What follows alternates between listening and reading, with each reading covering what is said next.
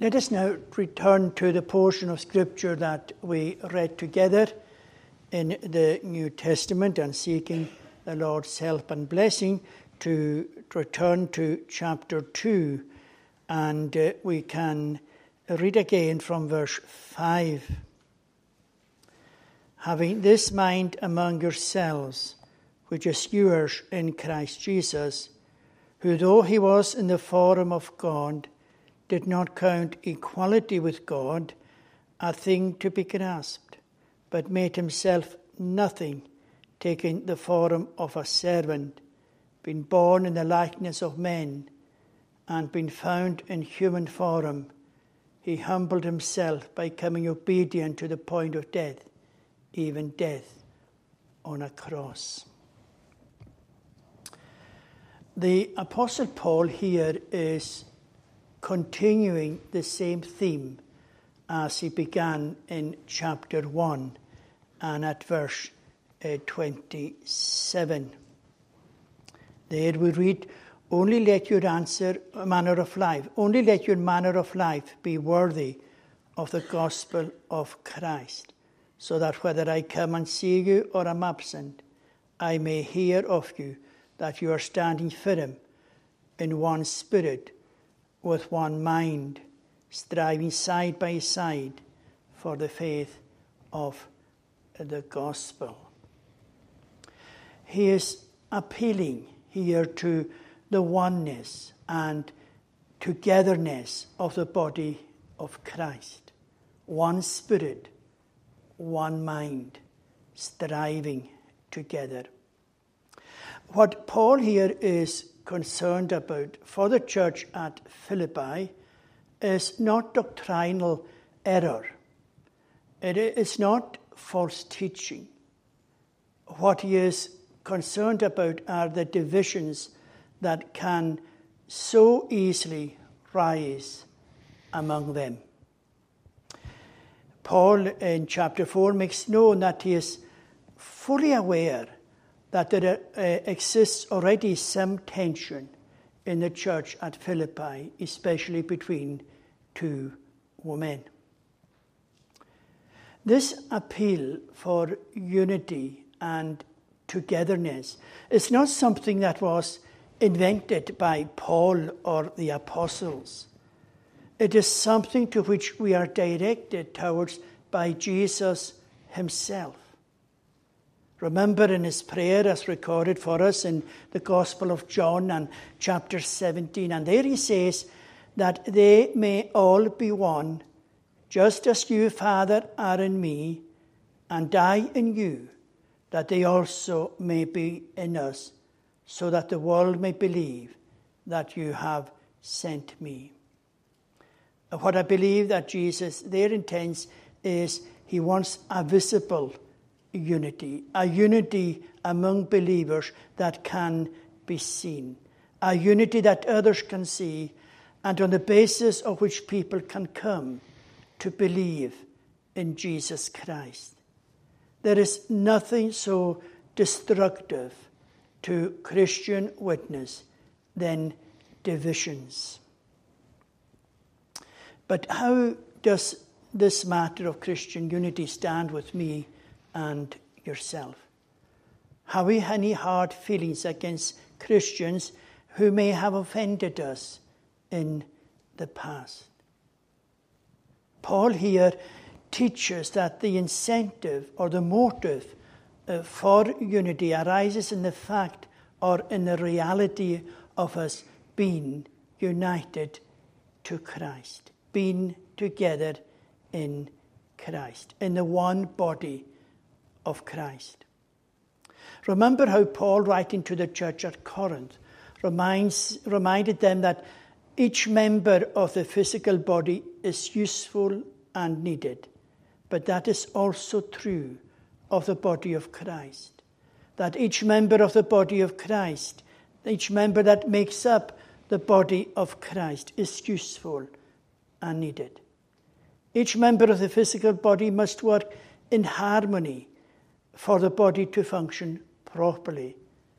And that is also true of the body of Christ.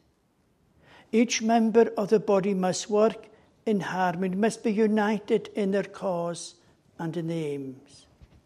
And that is also true regarding the body of Christ. Because we are together in Christ. We are united to Christ. Therefore, there should be this oneness and togetherness with each other. We should be pulling together in the same direction. What is the one thing that should pull us in the same direction? Surely it is this: Christ, our union with Christ, the love of Christ, the Spirit of Christ should be the one thing that unites and binds us as believers together. In verse 3 and 4, he says, "Do nothing from rivalry or conceit, but in humility count others more significant than yourselves. Let each of you look not only to his own interests, but also to the interests of others." That can also be translated in this way: do nothing from selfish ambition or conceit, but in humility count others more significant than yourselves. Let each of you look not only to his own interests, but also to the interests of others. Do nothing from selfish ambition or conceit. In other words, do not have this deep-seated desire for personal preeminence, to gather attention to yourself. Paul here warns the Christians at the church at Philippi that in serving Christ, that they are not to be driven by self-centered motives. And there's a challenge here for every one of us. Why do I do the things that I do in service to God, or in my home, or in my workplace? Is it in order to be noticed? Is it in order that I can get applause, that the applause that I feel I so deserved? Do I feel resentment when my work is ignored, when my service is ignored, and when perhaps my ideas are not followed through? Many of the divisions and disharmony in churches are caused by people being self-centered. And Paul must have been aware that the church at Philippi was in danger of conflict and disunity because of selfish ambition and conceit. Well, what must replace selfish ambition and conceit? What must replace this rivalry that he's speaking of here here at the beginning of this chapter? What must replace selfish ambition and conceit? Well, he goes on and he says, "But in humility count others more significant than yourselves. Let each of you look not only to his own interests, but also to the interest of others." Now, humility is not that easy to define. What is humility? Sometimes we see people going round with an unrealistic, dour face and always speaking in extremely negative terms. They have negative thoughts about themselves, perhaps almost obsessed with such thoughts. And they mistake that for humility. The truth is that can be very self-centered and can easily be understood as selfish ambition and conceit. Humility here for Paul is a readiness to forget self and to exalt others that we care for others and honour others as we instinctively do so for ourselves. Paul always emphasizes that believers should love one another, should bear one another's burdens, should build up one another, should bear with one another, should forgive one another, should be kind and compassionate towards one another. Paul is concerned that divisions could arise among believers due to self-ambition and conceit.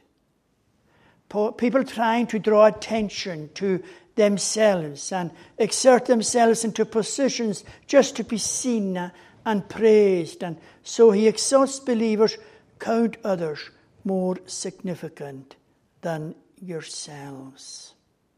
Look not only to his own interests, but also to the interests of others. And then he clarifies for us, or defines for us, the kind of mindset that he is searching on them to practice in their relations one with another. He says, have this mind among yourselves, which is yours in Christ Jesus. Or let this mind be in you, which was also in Christ Jesus. It is generally agreed by commentators that this verse 5 forms the link between the two sections of verse 1 to 4 and verses 6 to 11. It is the transition, as it were, from an exhortation, which we have in the first 4 verses, to an illustration or an example or a motive, which we have from verse 6 onwards. And it begins with Christ's pre-existence, followed by his incarnation, including his death on the cross in verses 6 to 8. And then he concludes with his return to heaven as the exalted Lord of heaven and earth in verses 9 to 11. However, this morning we are going to reflect upon verses 5 to 8, where we read, having this mind among yourselves, which is yours in Christ Jesus, who though he was in the form of God, did not count equality with God a thing to be grasped, but made himself nothing. Or in some translations it is, he emptied himself, or he made himself of no reputation. Taking the form of a servant, being born in the likeness of men, and being found in human form, he humbled himself by becoming obedient to the point of death, even death on a cross. In these words, Jesus is not merely an example for us, he is a motive for us to humbleness, to be like him. It is a reminder to us that Jesus came not only to save us, but to make us to be like him. And that should be the desire of every Christian. Not only that to be saved by Jesus, but to be like Jesus. Isn't that the apex of our redemption, the apex of our salvation? Isn't that what John reminds us, that the day is coming when we shall see him as he is, and we shall be like him? And our desire, implanted in our hearts by the Holy Spirit in the day of our regeneration, is to be like Christ. To be like Christ. Well, Paul is writing here because he's very concerned about the threats to Christian unity that can arise through strife and self-ambition and vainglory. And he's seeking to give them a new way of looking at the challenges that threaten to frustrate and prevent their efforts to stand fast with one mind and one spirit in the midst of a crooked and twisted generation.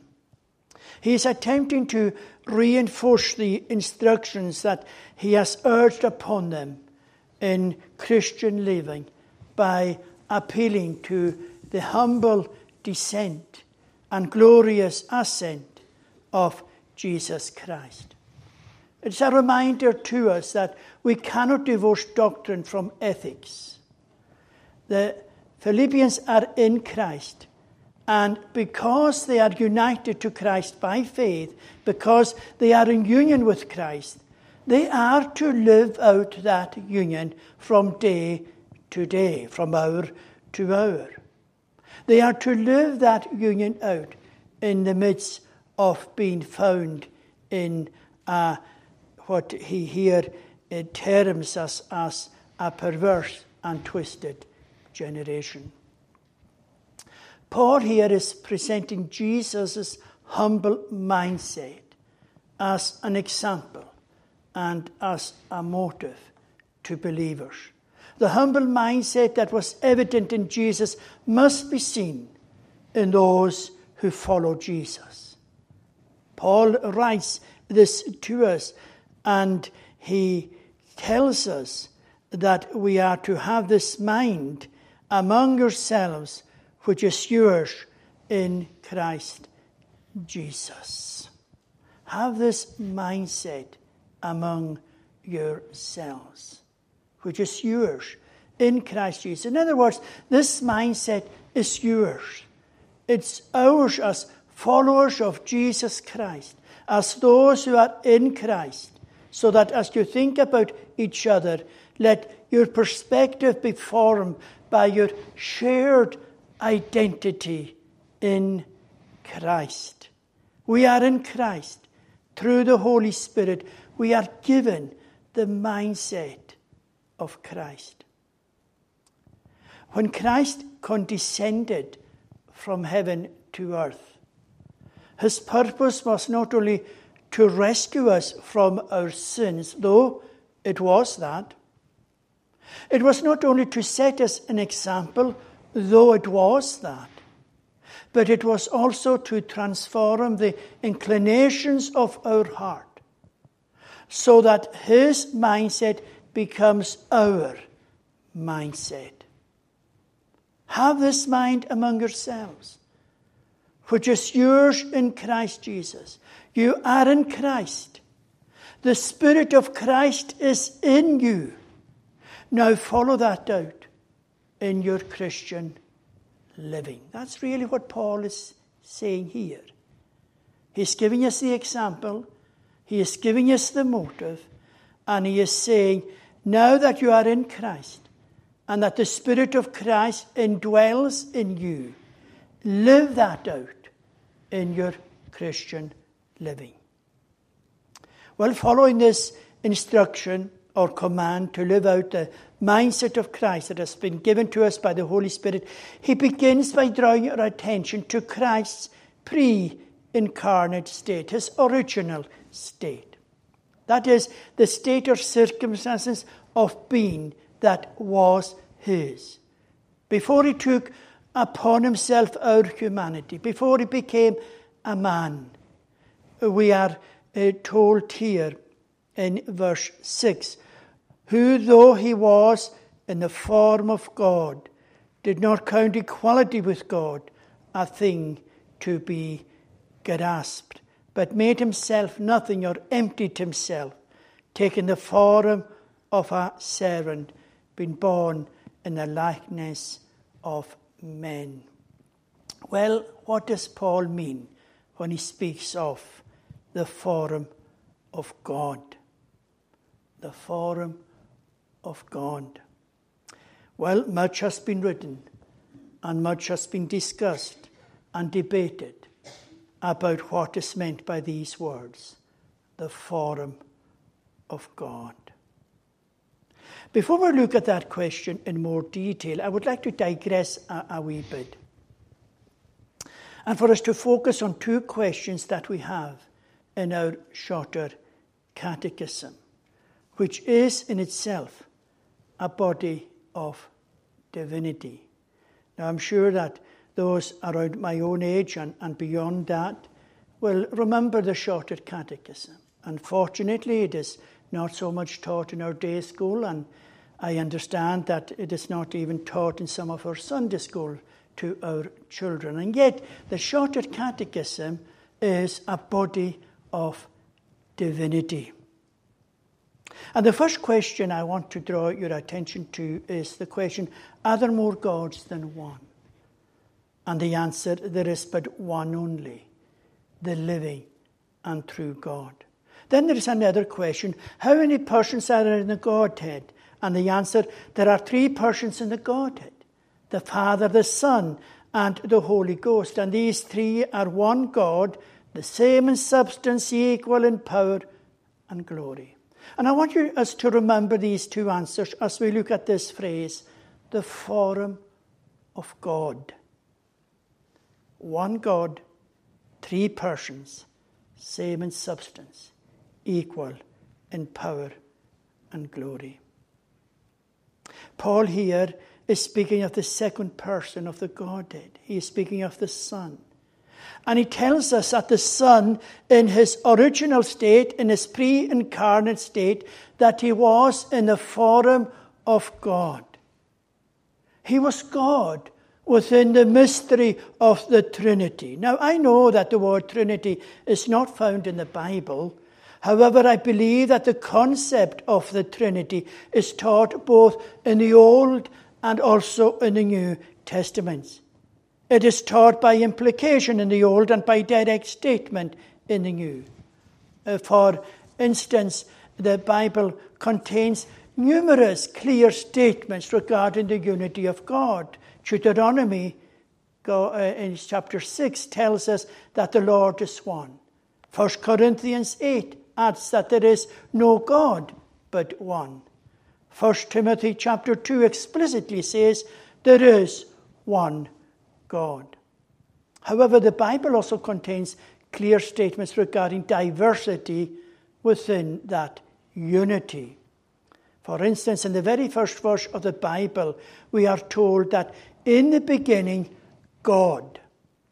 Now, the Hebrew word for God is Elohim, which is actually a plural form of the word El, which is God. It is a word that in other contexts is sometimes translated as gods when it refers to heathen deities. And later on in the same chapter, we have one of the most striking statements of diversity in unity. We are told there, then God said, let us make man in our image, after our likeness. And let them have dominion over the fish of the sea, and over the birds of the heavens, and over the livestock, and over all the earth, and over every creeping thing that creeps on the earth. So God created man in his own image. In the image of God, he created him. Male and female, he created them. Now, in that passage that I've just quoted, notice the shift in pronouns. Let us in our image. So God created man in his own image. He created him. From us to he. Why the shift? Surely it tells us and it teaches us the diversity in unity within the Godhead. 3 persons, Father, Son, and Holy Spirit. One God. We sometimes use the term the triune God, Father, Son, and Holy Spirit. There are many other passages where the 3 persons are associated together on equal basis. For instance, at the baptism of Jesus, recorded for us in the Gospel of Matthew chapter 3. There we read, and when Jesus was baptized, immediately he went up from the water, and behold, the heavens were opened to him, and he saw the Spirit of God descending like a dove and coming to rest on him. And behold, a voice from heaven said, this is my beloved Son, with whom I am well pleased. The 3 persons, the Son coming out of the water, the Holy Spirit descending upon him in the form of a dove, and the Father's voice. 3 persons, There at the baptism, we have the Father, we have the Son, and we have the Holy Spirit. This shows how easily Scripture passes from one person of the Trinity to another person, doing so in a way that assumes their equality of nature while preserving their distinct personhood. When Paul speaks here of Christ Jesus as being in the form of God, he is telling us or pointing us to the pre-incarnate Christ. Jesus has been in the very nature of God. The form of God does not mean anything less than Godhood. Essentially, Paul is saying that the Son of God shares fully in the very essence of God. To borrow a phrase from the Nicene Creed, the Son of God, Jesus Christ, is very God of very God.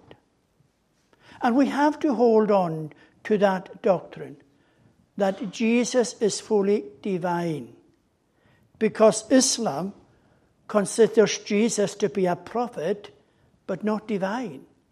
Jehovah's Witnesses peddle the notion that Jesus is less than fully divine.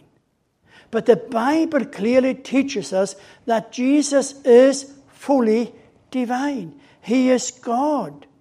He is God that came to be manifest in the flesh. And that is a doctrine that we must hold on to. It is a doctrine that has been attacked by Jehovah's Witnesses and by Islam. It is a doctrine that we must hold on to. He is God, fully God, very God. He is God that came to be manifest in the flesh. The incarnation did not mean that the Son ceased to be what he eternally was. He was God the Son and remained God the Son.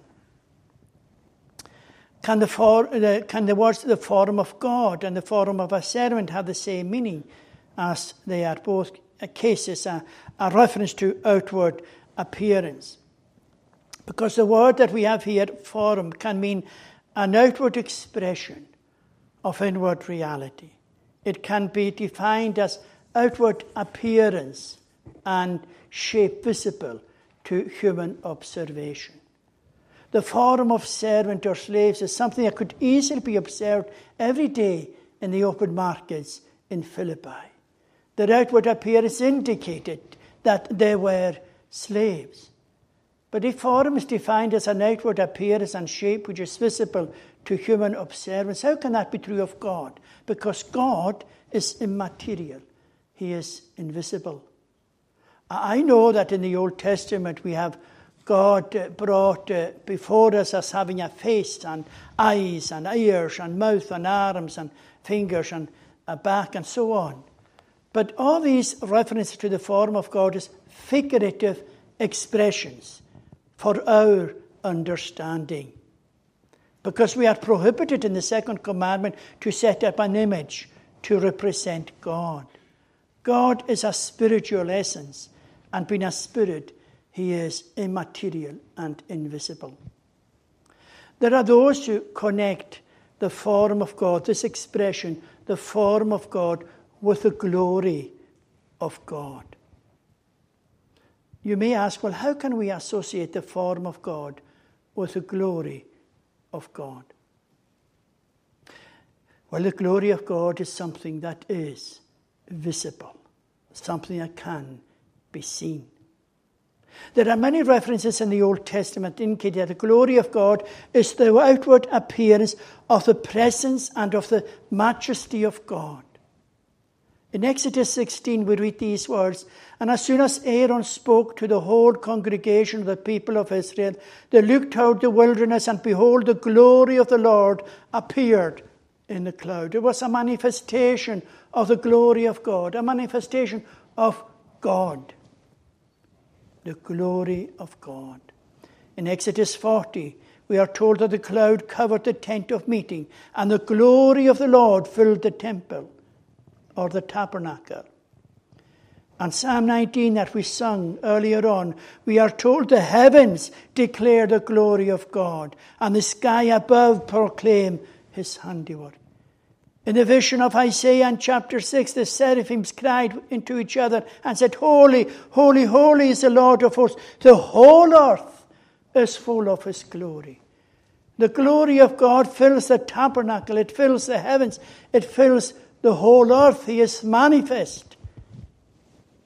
Paul in the New Testament develops the same argument in Romans chapter 1 from this perspective that the glory of God is the outward appearance of God's power and of God's majesty.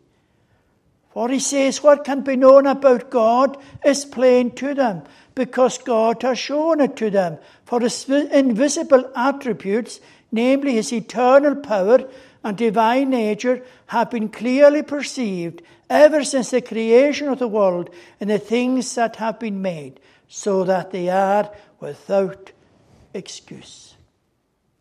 Both the Old Testament and the New Testament speaks of the glory of God as the manifestation of God. So that supports the idea of supporting the form of God with the glory of God. All that we have looked at brings us back to where we began with the shorter catechisms. One God, same in substance, equal in power and in glory. In Hebrews chapter 1, we read regarding the Son, regarding Jesus, who been the brightness of his glory and the express image of his person. John writes in his Gospel, no one has ever seen God. The only God who is at the Father's side, he has made him known. Jesus is Emmanuel. He is God with us. The form of God here does not mean anything less than Godhood. In John's prologue we read, in the beginning was the Word, and the Word was with God, and the Word was God. Then in verse 14, and the Word became flesh and dwelt among us. And we have seen his glory, the glory as of the only begotten Son from the Father, full of grace and truth.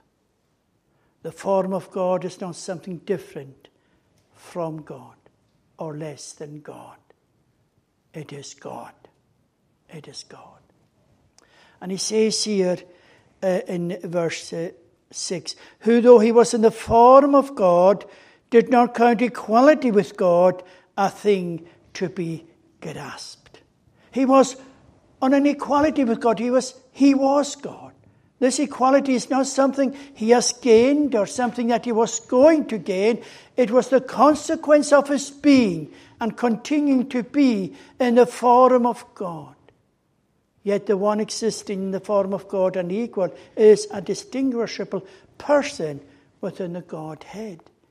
God the Son, who is about to become incarnate, possessed the glory of God. He possessed the likeness of God. He possessed the image of God. He possessed the splendor of God. Indeed, everything that makes God, God. He possessed it all, for he was God. He was God the Son. Now, all this may seem extremely complicated, and it is a mystery, but a mystery that is revealed to us in the Bible. What I want you to hold on today to is that Jesus is God, on an equality with God. He is, as the Bible says to us, he is God manifest in the flesh. One God, three persons, the same in substance, equal in power and glory. Who, though he was in the form of God, did not count equality with God a thing to be grasped, but made himself nothing. But made himself nothing. Or he emptied himself. Or he made himself of no reputation, just depending on which version of the Bible you look at. He made himself nothing, or he emptied himself. Of what? This again has caused a lot of discussion. There are some false teachers who take this too far, saying that Jesus gave up all or some of his divine attributes when he came to earth, when he condescended. We must be careful not to go beyond what Scripture says. Jesus did not empty himself of his divine attributes. It is obvious in the gospel that Jesus possessed the power and wisdom of God. Calming the storm is just one display of Jesus' divine power. In his incarnation, the Son of God did not cease to be God. He did not become a lesser God. Whatever this nothing or empty entails, Jesus remained fully God. Paul, writing to the Colossians, says in chapter 2, "For in him dwelleth all the fullness of the Godhead bodily." Christ was in the form of God and equal with God, but he had rights. He had rights. And when he emptied himself or made himself nothing, it means that he did not insist on his rights. He had the rights of being respected and valued and immune from poverty and pain and humiliation and sorrow. But he did not regard those things as something to grasp, to lay hold on. Instead, he made himself nothing, or he emptied himself, or he made himself of no reputation. How? By taking the form of a servant, being born in the likeness of men, and being found in human form. He humbled himself by becoming obedient to the point of death, even the death on a cross. Now, particular attention in our text is drawn to the fact of the voluntary action of Christ, who, though he was in the form of God, did not count equality with God a thing to be grasped, but made himself nothing, taking the form of a servant, being born in the likeness of men, and being found in human form, he humbled himself by becoming obedient to the point of death, even the death of the cross. He made himself nothing. He emptied himself. He himself made himself of no reputation. He took the form of a servant. He humbled himself. He was not forced, but he voluntarily made himself nothing. He veiled his glory and chose to occupy the position of a servant or slave. What did he? When he emptied himself, it's not an emptying of deity or an exchange of deity for humanity. Jesus never ceased to be God during any part of his earthly ministry, and he was well aware of that fact, of who he was. In the preamble to the washing of the disciples' feet that we have recorded for us in the Gospel of John 13, there it is written for us in the preamble, Jesus, knowing that the Father had given all things into his hands, and that he had come from God and was going to God. He was never, during his earthly ministry, unaware of who he was. Never unaware of who he was. But he did veil his heavenly glory. And he voluntarily refrained from using his divinity, his divine divinity, to make the way easier for him. He became dependent upon the other persons of the Godhead, the Father and the Holy Spirit. In taking the form of a servant, he became dependent on the other persons of the Godhead, the Father and the Holy Spirit. Jesus sometimes functioned within the limitations of humanity. He was hungry, thirsty, tired. But God never gets hungry, thirsty, or tired. But instead of holding on to his own interrupted glory, he chose to veil it. And although he is under no obligation to do so, he comes into our fallen world. And he does that on our behalf. So far we have focused on what Jesus surrendered or gave up, but our text also deals with what he took on. He took on the form of a servant, or the form of a servant, being born in the likeness of men, and being found in human form, he humbled himself. Jesus adds to his divine nature a human nature as he humbled himself for us. He took the human nature with all its limitations of being hungry, tired, thirsty, and so on. The writer to the Hebrew puts it like this: since therefore the children share in flesh and blood, he himself likewise partook of the same thing. As form of God points to the reality and fullness of God, so the form of a servant points to the reality and the fullness of servitude. It is clear for us that Jesus took not merely the outward appearance of a servant, that he looked like a servant, so that he was not truly a servant, but what we have is the exact opposite. Jesus took on the inner substance and the very nature of what it means to be a servant, the highest expression of servitude. He may have looked like a servant, but there was more to it than that. And whom does he serve?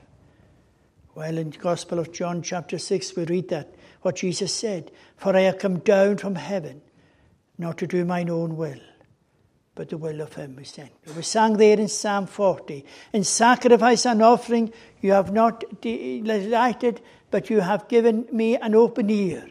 Burnt offering and sin offering you have not required." Then I said, "Behold, I come, and the scroll of the book it is written of me. I delight to do your will, O my God. Your laws within my heart." Jesus did not subject himself to the will of man. It was to God the Father that he assumed this relation of servant. And it was to the will of the Father that he surrendered himself when he died on the cross. In taking the form of a servant, he subjected and obligated himself with unreserved commitment to the Father's will. What did this mean for Jesus, the Son of God? Well, it says here, "And being found in human form, he humbled himself by becoming obedient to the point of death, even death on a cross." The death of Christ on the cross was an act of obedience. It was the grand climax of his commission as servant. Well, I hope that from our reflections we have in some measure understood that Jesus did not give up his deity or any aspect of his deity in becoming fully human. He was and is both fully God and fully man, as our catechism again tells us in answer to the question, who is the Redeemer of God's elect?